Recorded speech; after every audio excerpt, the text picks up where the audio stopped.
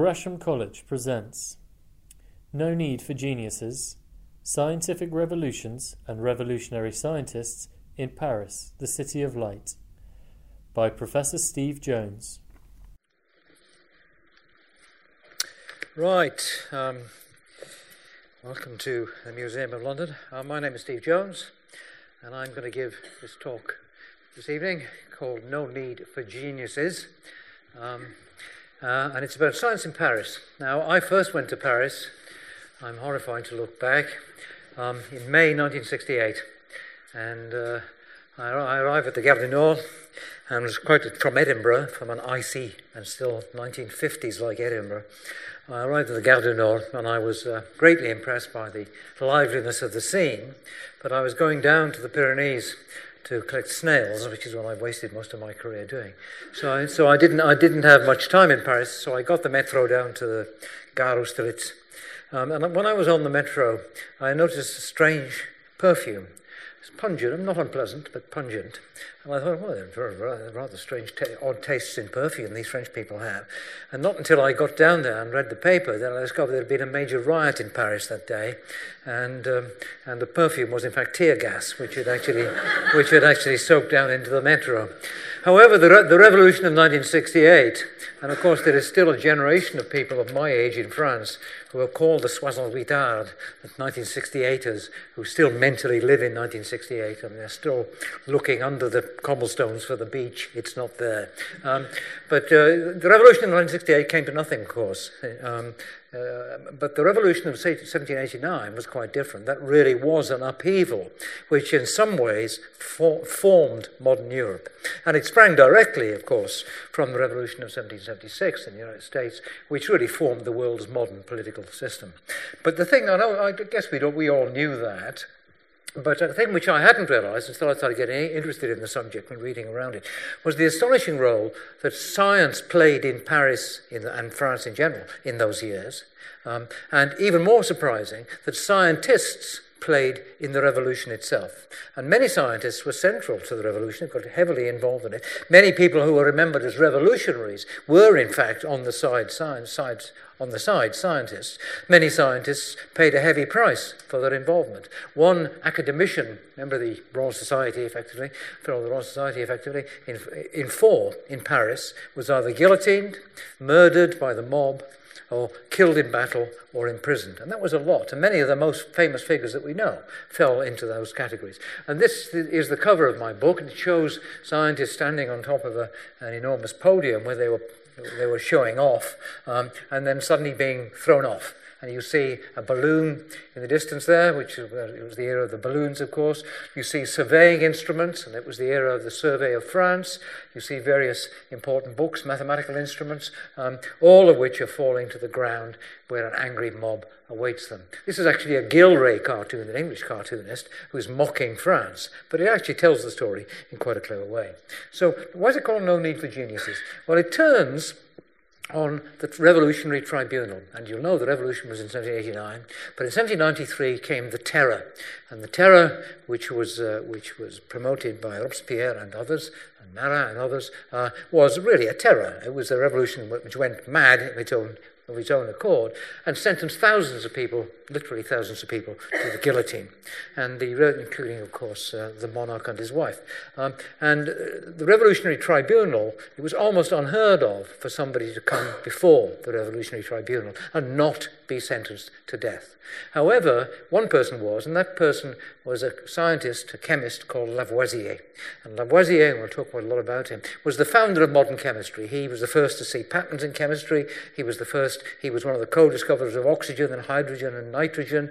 He founded the understanding of human metabolism, the way that we burn food and use oxygen and breathe out carbon dioxide. So he was a major figure in science. And he was sentenced to death, for reasons I'll explain in a moment. But somebody very bravely shouted from the body of the court, "You cannot kill that man, he is a genius." And the judge sneered and said, "The revolution has no need for geniuses," hence the title. So why was Lavoisier in front of the tribunal? Lavoisier is remembered by all chemists and most modern scientists as a figure on the same level in chemistry as Newton was in physics or Darwin was in biology. Why was he there? Well, he was there because he had a hobby, and his hobby was collecting taxes. Okay, and in France, in the pre-revolutionary era, taxes were paid mainly by the poor. Actually, it sounds rather modern in that context. And people paid for the right to buy the right to collect taxes. They were called the tax farmers. And what the state would do, it would put out a bid for 24 people to pay many millions of francs, hundreds of millions of francs, to the state to collect as many taxes as they could up to an agreed level. And if they could collect any more, they could keep it. Okay, and this was enormously repaying to the tax farmers. It was extremely hard luck on the poor peasants who had to pay the taxes, because they would be flogged or beaten or even hanged if they didn't pay the taxes. We have an exact parallel to that today, of course, with PFIs, private finance initiatives. That's exactly what that is. People are paying the state to borrow some money from it, and the state is paying an enormously inflated sum back to them, £40 to change a light bulb in a hospital and that kind of stuff. So that was the tax farm, and here was Lavoisier being mocked by a French cartoonist, being with a starving peasant in front, Lavoisier going out to collect his taxes. And Lavoisier made the equivalent of about £50 million in modern money during his career as a tax farmer. And the tax farm was very inefficient, as indeed many taxation systems are. And there were various kinds of taxes, one of the most repaying of which was called the octroi. And the octroi was the tax which people had to pay to bring goods into the big cities, to Paris in particular. If you were to bring any goods, food included, salt, all the essentials of life, into Paris, you had to pay a tax. And there was a wall around the centre of Paris. The Parisians still say, I live intramuros, I live within the wall. But it was very leaky, and there were all kinds of tricks that people paid. It wasn't really a wall. Many of them were just houses in a terrace, and somebody would buy a house, and what they would do is they would bring in goods to the back door of the house and take it out of the front door of the house and not pay any taxes on it. Another very good scheme, which was used by several people, was to make a wickerwork model of a servant and go out in your carriage and fill the servant with brandy and cigarettes and that kind of stuff, and come back and then unload the servant, and didn't pay taxes that way. Well, Lavoisier saw that was no good at all. So Lavoisier decided off his own bat that the tax farmers should build a proper wall. And here's the wall, built in 1784, the Enceinte de Paris, and there's the track of the wall. The red line is one of the outer defensive walls of Paris. The dotted line is the Enceinte des Fermiers Généraux, and it was impermeable. And you can see there's a little fragments of it are left, in the bottom left there. It's quite a solid wall, very difficult to get over that, carrying a bottle of brandy. And there were a number of toll gates, only two of which survive. One of which is that one, La Rotonde, which is near the Canal Saint-Martin, and I've eaten there. It's a very good and very expensive restaurant, ironically enough. But the people were infuriated by this, and in 5 years after it was built, they attacked the wall and burned down many of the tax toll gates. That was on the 13th of July, 1789. One day before the 14th of July, 1789, which was when, of course, they burned down the Bastille. Okay, so the Bastille was burned down. The monarchy fell. There was a revolution. There was for a time a democratic or semi-democratic government. Napoleon appeared. History happened. There was the events of 1870. There was revolution of 1848. It was a busy century, the 19th century. But 100 years after the revolution, in 1889, it was decided to build a monument to the event, and great arguments were made about what they should build. There was a short list of 6 buildings they would make. The one that came second to the top was a 300-metre model of a guillotine. They didn't build that, I'm glad to say. What they did build was, of course, the Eiffel Tower.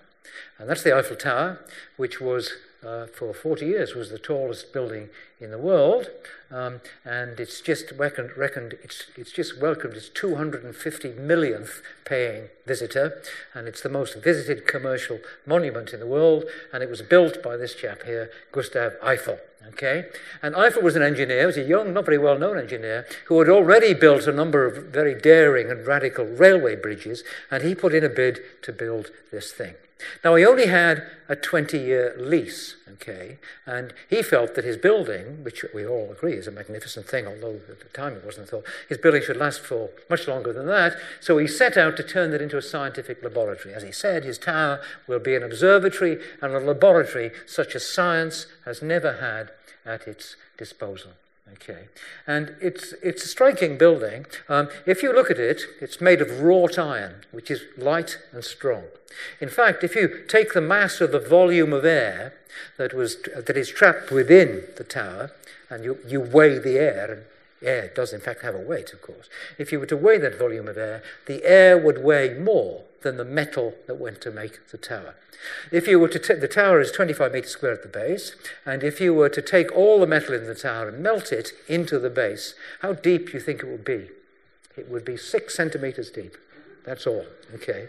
So it's an extraordinary work of engineering, and even in 100-mile-an-hour wind, the top only moves by about 6 centimeters. So clearly, Eiffel had a triumphant piece of engineering that the French are now, of course, very proud of it. So Eiffel set out to make his tower into a scientific laboratory, and he spoke specifically of memorializing the great scientists of the day of the revolution. And he did it in various ways. For example, there is inscribed on the tower the names of 72 scientists. I don't know whether you could read them. Some of them are perhaps more familiar than others, but there's Laplace, there's Cuvier, who was the founder of paleontology in revolutionary years, Laplace, who was an astronomer and mathematician and really gave us our understanding of the solar system. There was Lavoisier, the founder of chemistry, we already talked about. Ampère, the great electrician. That's just a few of them. There are many, many more. There are many more highly familiar names there. So what did Eiffel set various things up in his tower. The Eiffel Tower was the site of the world's first working wind tunnel. Okay, amazingly enough, it was in the base of the Eiffel Tower. There's the wind tunnel with the tower above it, and it was used in the very earliest tests of wings for aircraft flight. Okay, the Eiffel Tower was also the site of the first real research in aerodynamics. And what Eiffel did was to drop weights down long wires from the top of his tower and measure how fast they travel with the vibrating tuning fork, and what difference the shape and the size of the mass had when he was faced with air resistance. And here he is on his tower on the drop test experiment. And various other things were done at that time, and then later, amazingly enough, just 5 years after it was built, the first cosmic rays were discovered on the tower because Marie Curie had discovered radiation. People became interested in radiation, and people realized really quite soon that if you had a radioactive source here and you went 300 meters away down the road, the amount of radiation you measured would be less than on the source. And soon after the discovery of radiation, somebody had the bright idea of saying, all right, what happens if you have a radioactive source at the bottom and we climb 300 meters up to the top of the tower? Is it the same effect? And they expected it would be the same effect. But it wasn't. There was too much radiation at the top of the tower. It didn't decrease as much. What was happening, in fact, was that cosmic rays were coming in from space, originating from the Big Bang, in the end, and they were discovered on the Eiffel Tower. The Eiffel Tower was the site of the world's first radio broadcast. It had, in 1906, it had a radio aerial put on its top, and messages were sent. And in 1914, the radio aerial was there, and it picked up some secret radio messages by the German army, which was then invading France, that they were planning an attack on Paris immediately, and famously, the French troops used taxis, Paris taxis. I'm sure they tipped the drivers well to get to the Valley of the Marne, where they held the Germans back. So the Eiffel Tower saved Paris. So it's done many things. Okay, and it's also become an image, an icon of Paris, of France itself. And there are various famous pictures of it, and this is perhaps one of the more famous. This is the tallest building in the world, the Eiffel Tower, struck by lightning in 1890. And there's an extraordinary series of coincidences that link the issue of lightning to the French Revolution itself and to the downfall of many of the scientists who were involved in it. So that's lightning. We all know a lot about lightning, and we all believe, do we not, that Benjamin Franklin actually invented the lightning conductor. Many people had been killed by lightning. Thousands of people were killed by lightning. Paris passed a law forbidding bell ringers to ring the bells during lightning storms in case it was struck. Some people thought that the bells actually attracted the lightning. They were wrong there. But literally thousands of people every year were killed by lightning in Europe. Okay. Franklin famously is said to have put a kite up in the air with a key on it and a wet string which would carry electricity coming down. If that had been struck, he would have been killed instantly. So we know he didn't do it because he came back from the experiment. However, he had written a book called Experiments on Lightning in the City of Philadelphia. And in the book, he described this experiment. It would be an interesting thing to do. Now, Louis XV, the penultimate monarch of Paris, who was a highly intelligent man, as indeed was his son, Louis XVI, read this book and was fascinated by it, and he asked some of his scientists to demonstrate some of the ideas that were there. Well, the people involved, the scientists involved, Buffon, who was a naturalist, and Dalibard, who was a botanist, felt they better practice before they tried it in front of royalty. So they set up the world's first lightning conductor in what's now a western suburb of Paris, Marly-la-Ville, in 1752. And there it is. And at the bottom you can see a rather gingerly looking man in a cloak with an iron bar, a baton in his hand. And the idea was to wait until the storm clouds passed overhead and to hold this baton some distance away and see if any sparks crossed the gap. And the answer was yes, they did, whereupon the terrified experimenter, who had been well paid to do this, ran away screaming. But that was the world's first lightning conductor. That was the first place where it was actually done. And now you can go to the Eiffel Tower, and you can look out over the landscape of Paris and the landscape of the tower itself, and see many other sites where world's firsts took place. And I'll just mention a couple of them before I get on to the main body of the talk. The site of the Eiffel Tower was where the world's first hydrogen balloon was set off. Okay, it was set off with hydrogen, and how to make hydrogen had been discovered by Lavoisier. You poured nitric acid onto scrap iron, and that generated hydrogen. That was the first hydrogen balloon from there. If you looked, if you looked across to the north, you see the Palace of the Luxembourg and its beautiful gardens. In revolutionary times, they only had one plant growing in them, and there's the chap, Parmentier, holding the plant. It was the potato. The potato was not eaten in France before the Revolution because people believed it either to be poisonous or suitable only for animal feed. Even in Britain, it was scarcely eaten in the 18th century. Some people thought it was either a medicament or even an aphrodisiac. There's a remarkable line in Shakespeare's Merry Wives of Windsor where Falstaff, who believes wrongly, of course, that he's persuaded two women to share his bed, looks adoringly upwards and he says, "Let the sky rain potatoes." Okay? And many Shakespeare scholars have been baffled by that. But basically what he's saying is, send me some Viagra down from the sky. Okay. Well, I've eaten lots of potatoes, and I have to tell you. Okay. So that's the potato. The potatoes were first planted after the Revolution in the gardens there, and they had a clever trick, which is to put guards on the garden during the day, and then remove them at night. So the peasants would come, the locals would come and steal the potatoes and plant them in their own plots, and the potato very quickly spread through France, vastly increasing French numbers and French health. Okay, so that was very clever. The first place where you can also see the first place if you look slightly to the east, you can see the hill of Montmartre, and that was the place where just after the Revolution the speed of light was measured for the first time. The person involved, Fizeau his name was, passed a powerful beam from his laboratory just south of the Tower, to the top of the hill of Montmartre, where there was a mirror where it was bounced back, and in front of his detection device in his own laboratory, he had a spinning wheel with cogs in it, and as he speeded it up and speeded it up and speeded it up until suddenly the light stopped coming back. And that's because in the microsecond it took to get to Montmartre and back again, the next cog had come into the view and blocked it. From that he worked out the speed of light remarkably accurately. So that's something else which perhaps most people don't realise, that it's actually something that happened in Paris in roughly those days. More remarkable, of course, as all British people don't know, evolution began in Paris. And if you go to the Jardin des Plantes, which was established, and the Museum of Natural History, which was established in revolutionary times, you see a statue to this chap here, Lamarck, on the left, and if you look at the base of the statue, it says Fondateur de la doctrine d'évolution, the founder of the doctrine of evolution.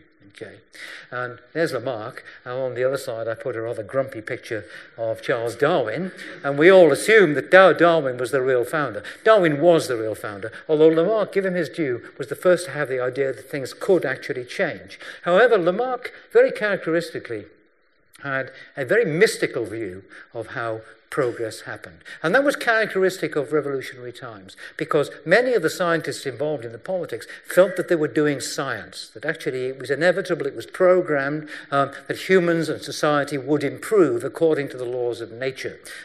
Lamarck, for example, spoke of a power in life. De Tracy invented a word called ideology. The scientific study of ideas. Ideology is part of zoology. Condorcet, who was a great mathematician and philosopher, why the general laws that direct the universe are necessary and constant. Why should this principle be any less true for the development of the intellectual and moral faculties of men? And then Bailly, who was the man who went to and sparked off the fall of the monarchy when he went into the Jeu de Paume, the tennis court, and they swore the tennis court oath, which was the beginning of the Parliament of France. Bailly, who was an astronomer, he's the guy who took the oath, and he wrote that the universal language of science will bring a golden age. Charles Darwin didn't agree with any of that. Charles Darwin, heaven forfend me from any Lamarck nonsense of a tendency to progress or adaptations from the slow willing of animals. For him, evolution was a machine which followed simple rules of natural selection. It didn't have a direction, a vital force, but the French most certainly did. And indeed, some of them sort of still do, if you read French evolutionary biology. So, there's poor old Bailly. That's a painting by David. There's Bailly swearing the tennis court oath. Bailly became the first mayor of Paris. He did very well, but unfortunately there was a massacre in Paris on the site of the present Eiffel Tower, where various rioters were shot down by Bailly's troops. Bailly was grabbed and guillotined. They erected the guillotine on the site of what became the Eiffel Tower, and were about to kill him, and somebody said, "You are trembling, Bailly." And this was in February, and he said, "Only through cold." And they executed him there.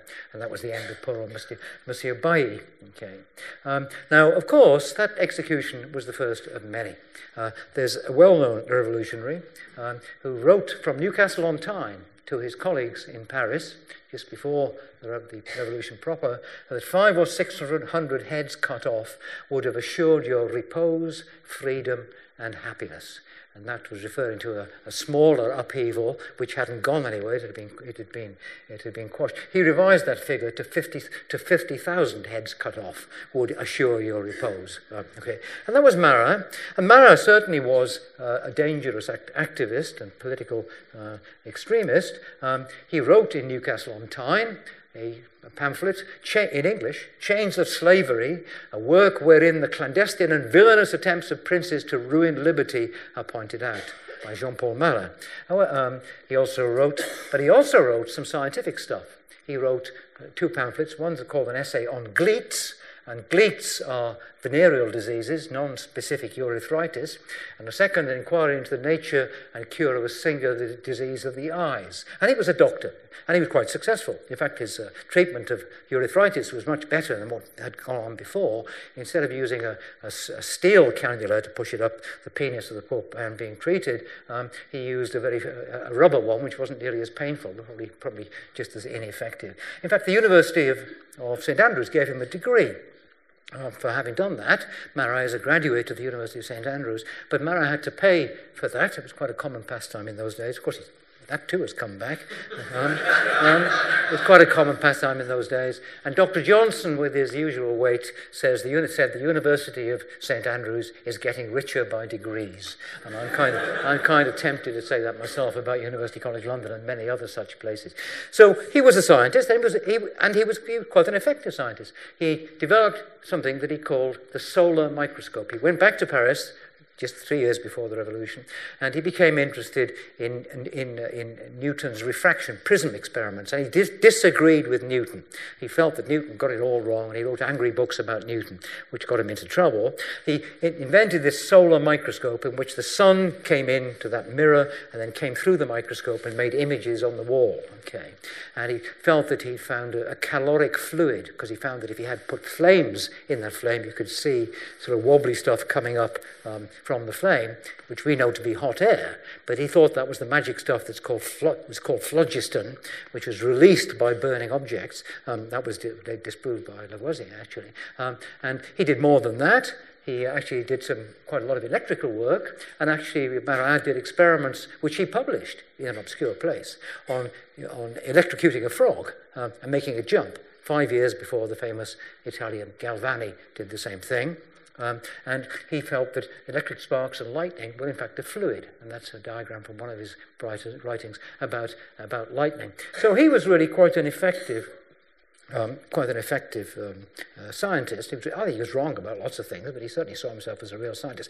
He became very embittered because he was never invited to become a fellow of the Royal Academy of Sciences. And I know lots of my colleagues who secretly are very embittered because they've never been asked to be fellows of the Royal Society. And I can smugly say, well, I'm a fellow of the Royal Society. It's made no difference whatsoever to me, except having to pay £200 a bloody year for nothing.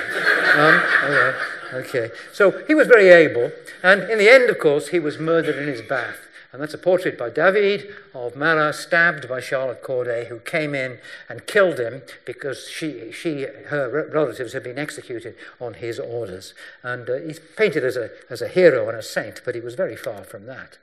Now, so that brings Marat into the world of science, and there's somebody else who's also rather surprising, was brought into the world of science. In the 1770s, people began to think about putting lightning conductors on buildings. And this was very, very unpopular because many people argued that the lightning conductors would attract thunder from all over France. Okay?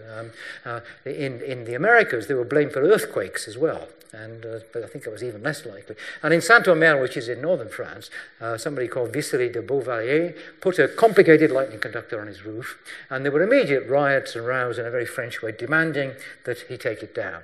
And the citizens of Saint-Omer rioted against the lightning conductor. He refused to do it, and it went to court. The city took him to court to force him to come down.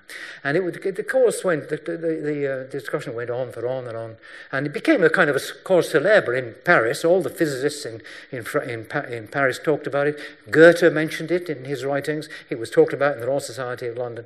But the case went on and on and on, and the lawyer in charge was very ineffective, and he couldn't explain the science. And he hired a young assistant who went straight to the centre of the issue and said, look, let's not bother ourselves with all this science, all this theory. Theory is worthless and useless. All that matters are the observations of sensible men, of course. Has anybody ever seen a lightning conductor attract lightning from outside? Has anybody ever been saved or killed by a lightning conductor? And there were only 11 conductors in the whole of France at the time, and they hadn't. And so he said, in that case, it's okay, stop making a fuss about it, leave it there. And he wrote a long judgment, which he sent to Benjamin Franklin, the American living in France, and the name of that individual was Robespierre. And Robespierre That was Robespierre's first legal case. And he was a young man, and it made him famous. He was elected to the Academy of Arras, and from that he climbed upwards to the highest levels of the French political system. So he got into it, he got into politics through science. Right? Now, he was instrumental in the Terror. Terror is only justice. Okay? Sounds a bit like our Home Secretary here.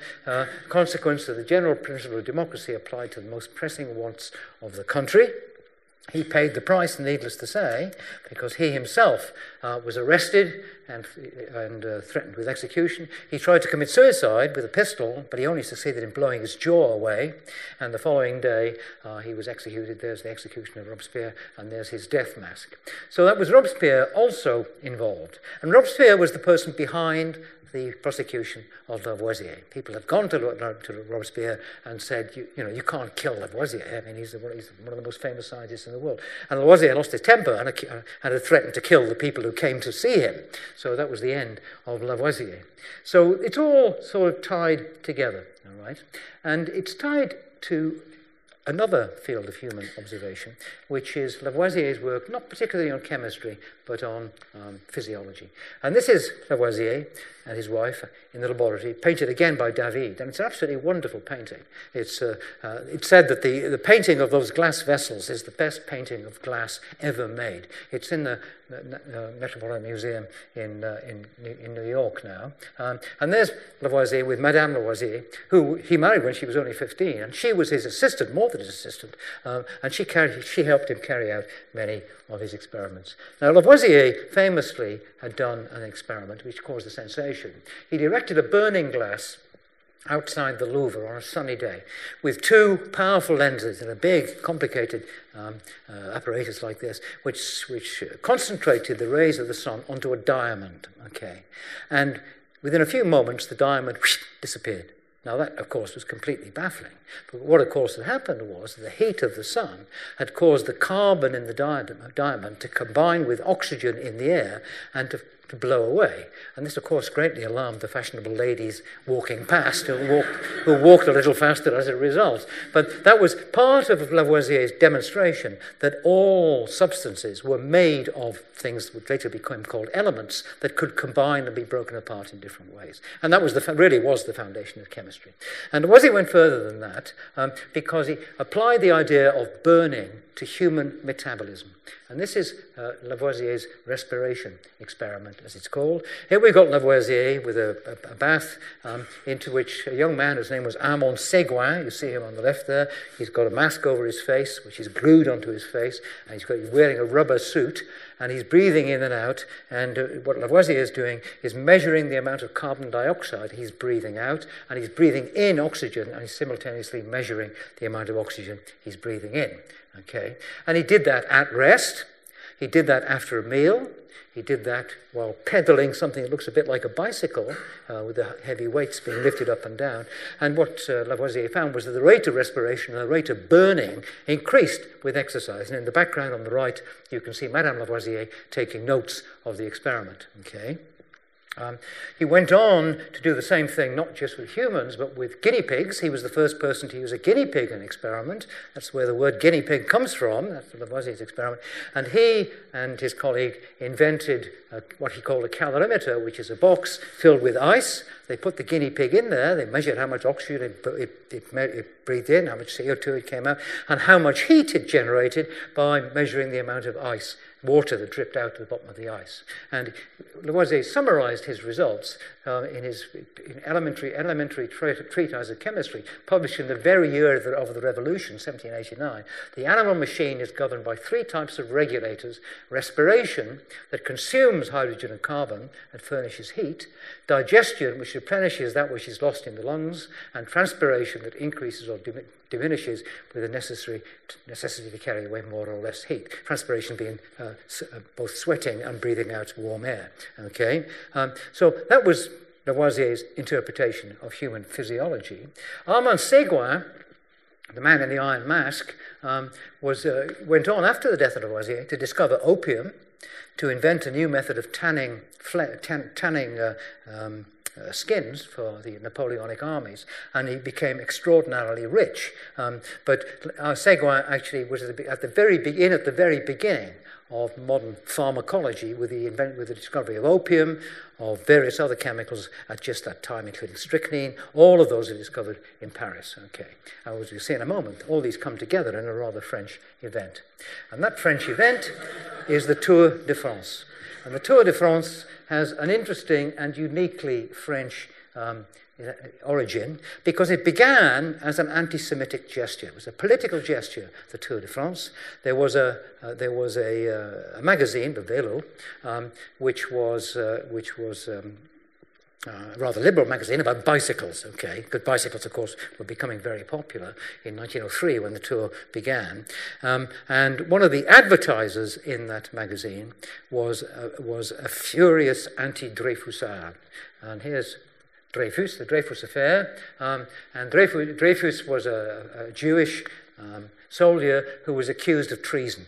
And it was a completely false accusation, but he was humbled in public. He was sent to Devil's Island. His sword was broken. And famously, Émile Zola wrote a furious letter saying this was totally unacceptable. After some years, Dreyfus came back. But it was at the centre of French politics for many years. And the publisher of this magazine was a liberal, which infuriated one of his richest advertisers, who pulled out all his advertisements from the magazine and started a magazine of its own, which was called L'Auto. Okay, and he had a publicity stunt, which was to set up a tour of France. And it happened in 1903, and of course it's gone on since then, ever since. And since then, of course, it's become deeply involved in cheating of various ways. This is one of the early cheats. He was in the first tour, and he took the train for one of the... he almost got away with it. But they found the train ticket in his pocket. All right. He looks like a bit of a rascal. However, his successor, Lance Armstrong, seems like a decent, wholesome, all-American boy. But of course, he was a complete cheat. In fact, sometimes everybody in the tour was cheating, and they were cheating with drugs, and they were cheating with the drugs and with the molecular physiology, which had been worked on in revolutionary times. Many of them used opium, which didn't do them any good apart from make them constipated. Some of them used strychnine because it was thought to be a muscle stimulant, and that doesn't work either. But they also did things like give themselves blood transfusions to push up their oxygen levels and that kind of stuff. Okay, and all that has now come out into the open air, and may well, in some ways, mark the end of the sport of athletics, unless something drastic is actually done, like cancelling all the present records, which people are now talking about doing. And that too has a tie with Lavoisier, because Lavoisier pointed out that one of the things which was demanded if you were to do intense exercise, like lifting weights up and down, was more oxygen, heavier breathing, and the ability to lose heat. And famously, Tom Simpson, an English writer, on Mont Ventoux, which is a tremendously hot, blasted, open place where they ride up the mountains, he had taken drugs. He'd taken drugs the evening before, and he went up there and collapsed of heat stroke, and that's him dying of heat stroke. And his last words were, "Put me back on my bike." And if you go up there now, I've never actually seen this, although I've been to Mont Ventoux, there's a monument to the man who died of heat stroke. And the irony is that now we understand so much about physiology, we understand a great deal of what's happening behind these extreme sports events, and in a way that descends from Lavoisier and his colleagues, and in a way also that descends, as we'll see at the end of the talk, from some of the philosophical issues that were raised at the time of in the years of the guillotine. The other great race, of course, is not the Tour de France, which is new, but the marathon. And the marathon is 2,000 years old, and it, of course, is named after the great run from Marathon to Athens by Phidippides, who ran there with news of a victory over the Persians on a hot summer's day and collapsed and died of heat exhaustion after he had shouted, We have victory. That's what they say anyway, they're sticking to it. And the Paris Marathon is a big event, the 5th biggest in the world.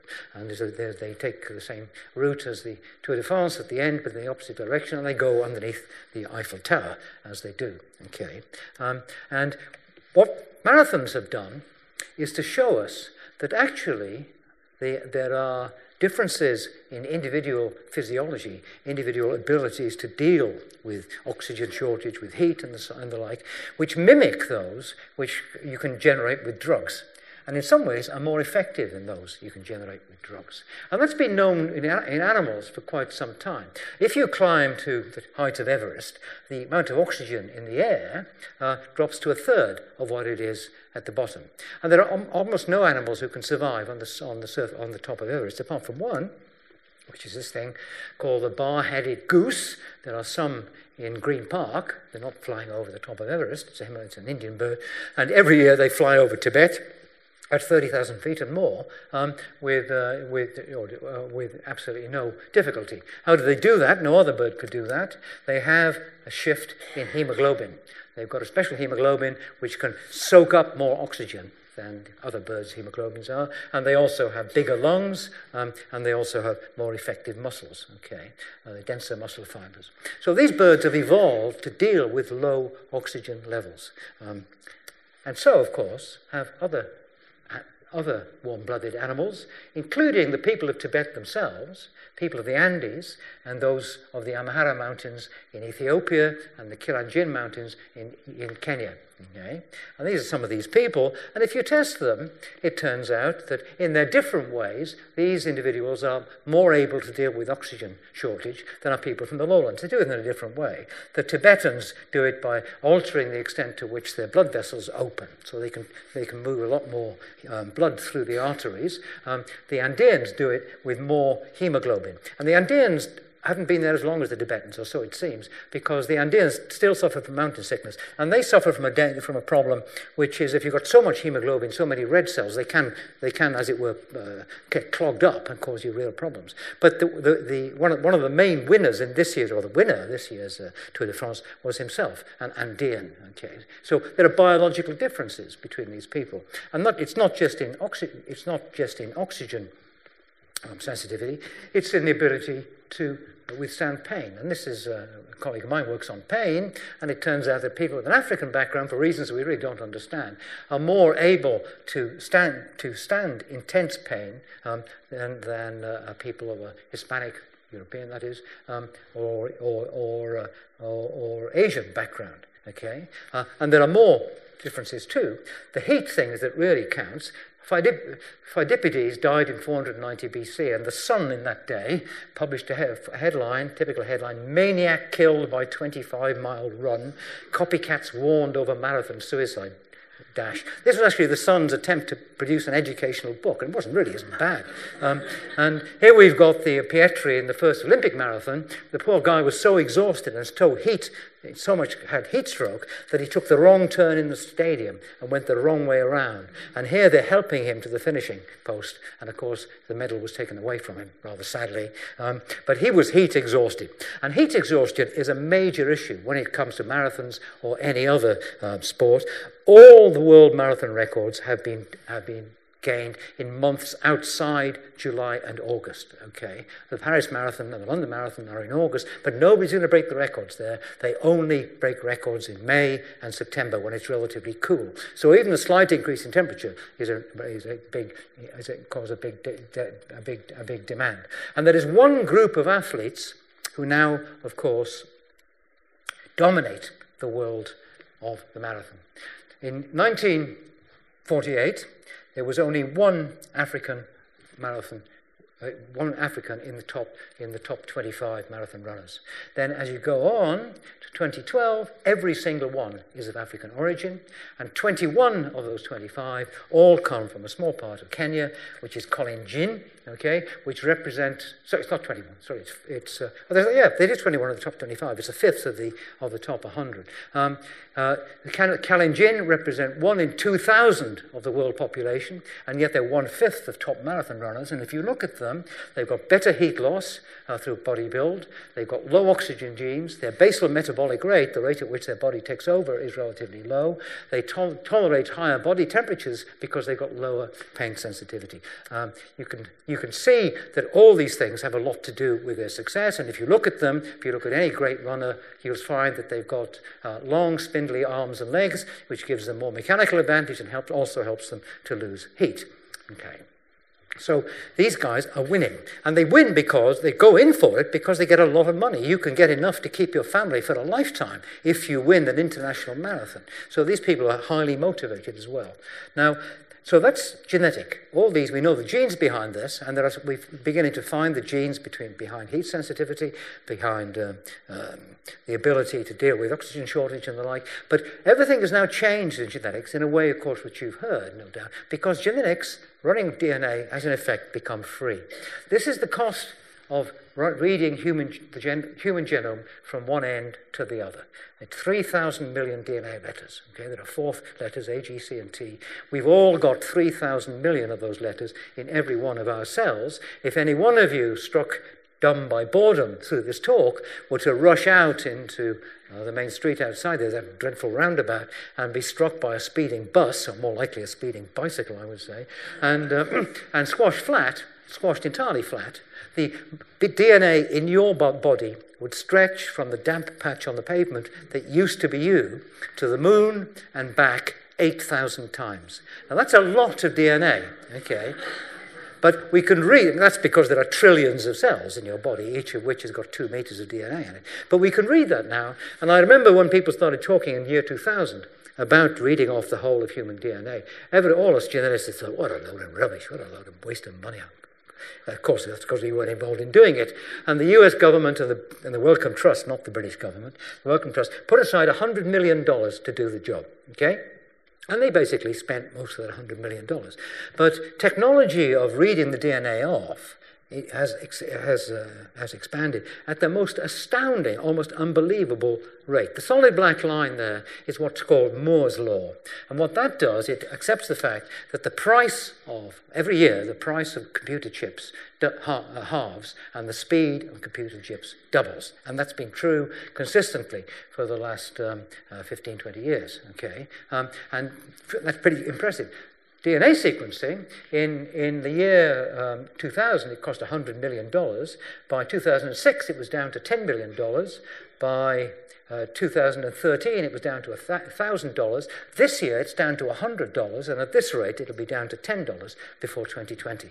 So you'll be able to read DNA, human DNA, for effectively nothing. And people are already going out. There's already a 1,000 genome project going on in Britain to read 1,000 DNA. And that's been done. 1,000, it seems like nothing. They're going for 10,000 now. And they're going to be taking people like athletes and the sedentary among us and asking, on the average, what's the genetic constitution of the athletes versus those of those who are simply sedentary. And they're going to find them. And here's one they found, which is an enzyme called angiotensin converting enzyme. And this is one of these enzymes that alters the ability to soak in oxygen. It does lots and lots of other things too. And it helps you soak in oxygen. It's important in medicine because if you've got a feeble version of it and you're having difficulty breathing, you're considerably worse off than you would otherwise be. And like lots of these enzymes and genes, it's present in different flavors in different people.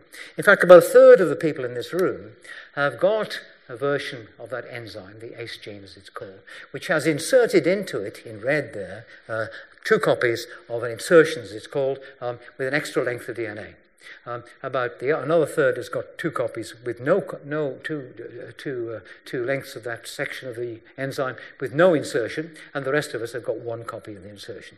And it turns out that your ability to deal with low oxygen levels, either after an asthma attack or after damaging your chest in a car accident is strongly related to your what your genotype is there. And this was work which began at UCL.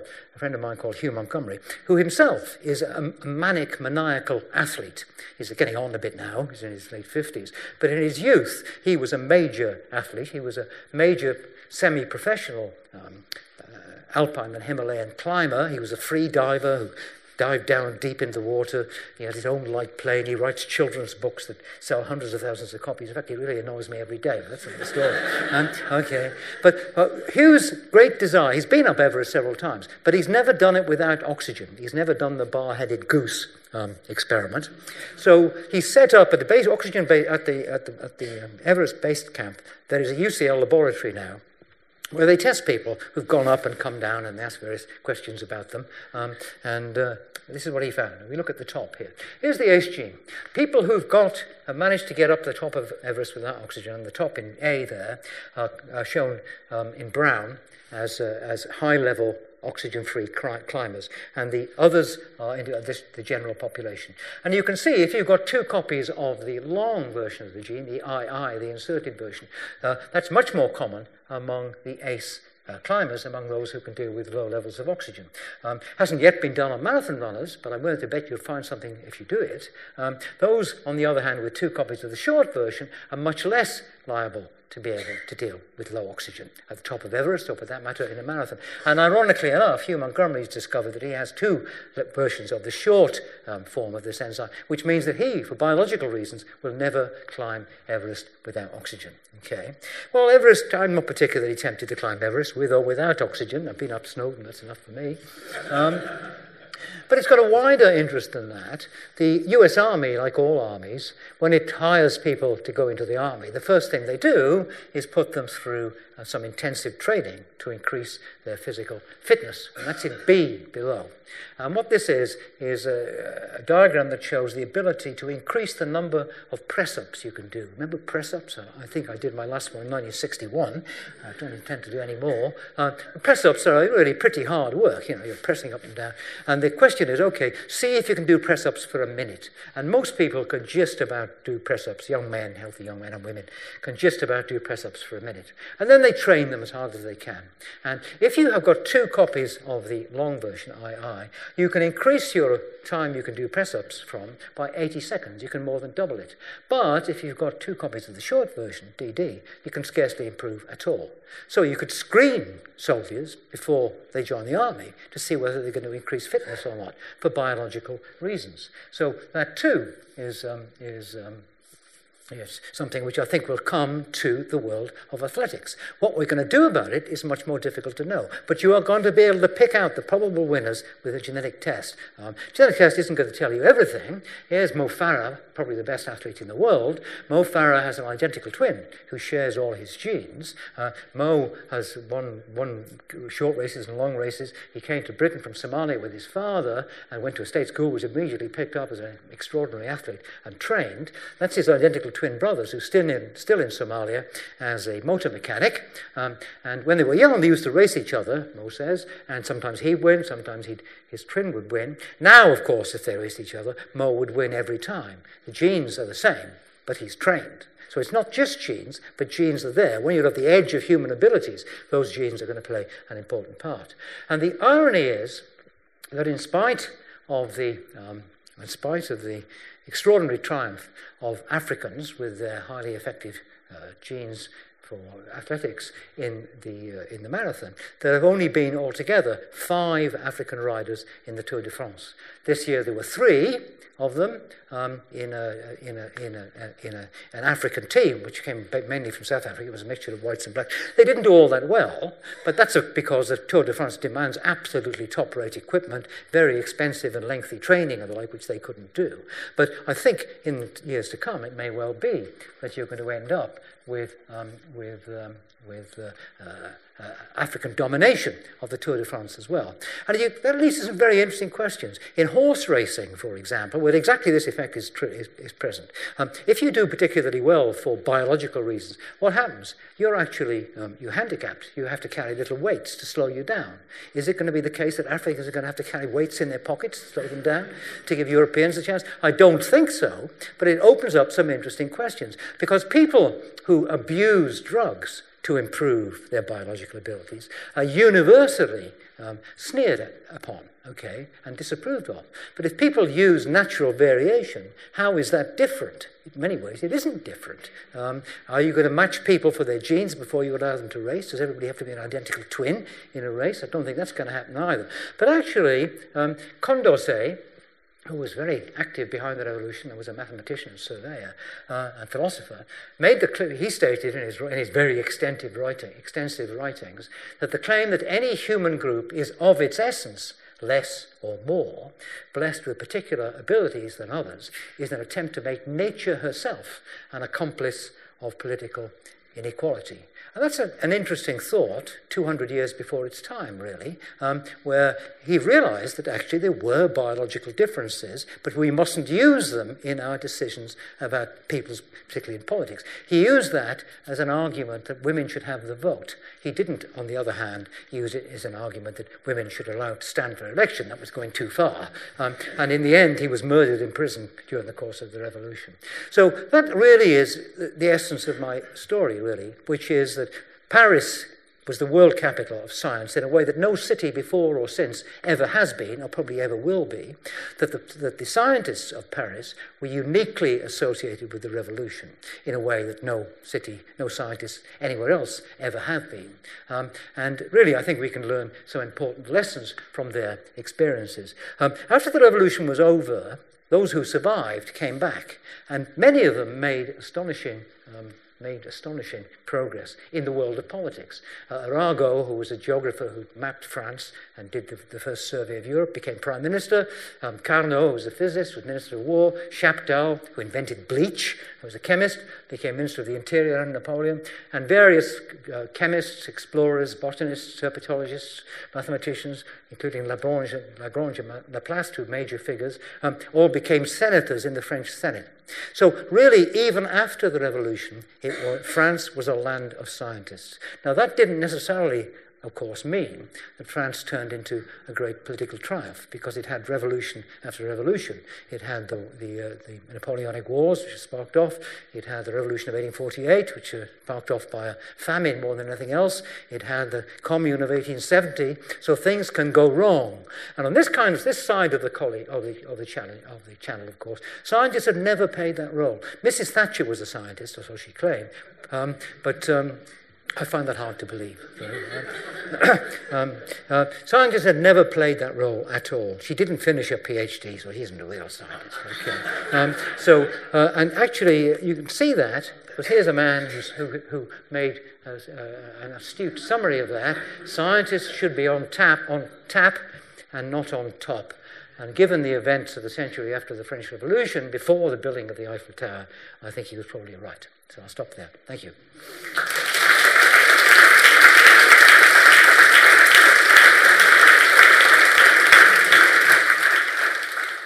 For all further information, please visit www.gresham.ac.uk.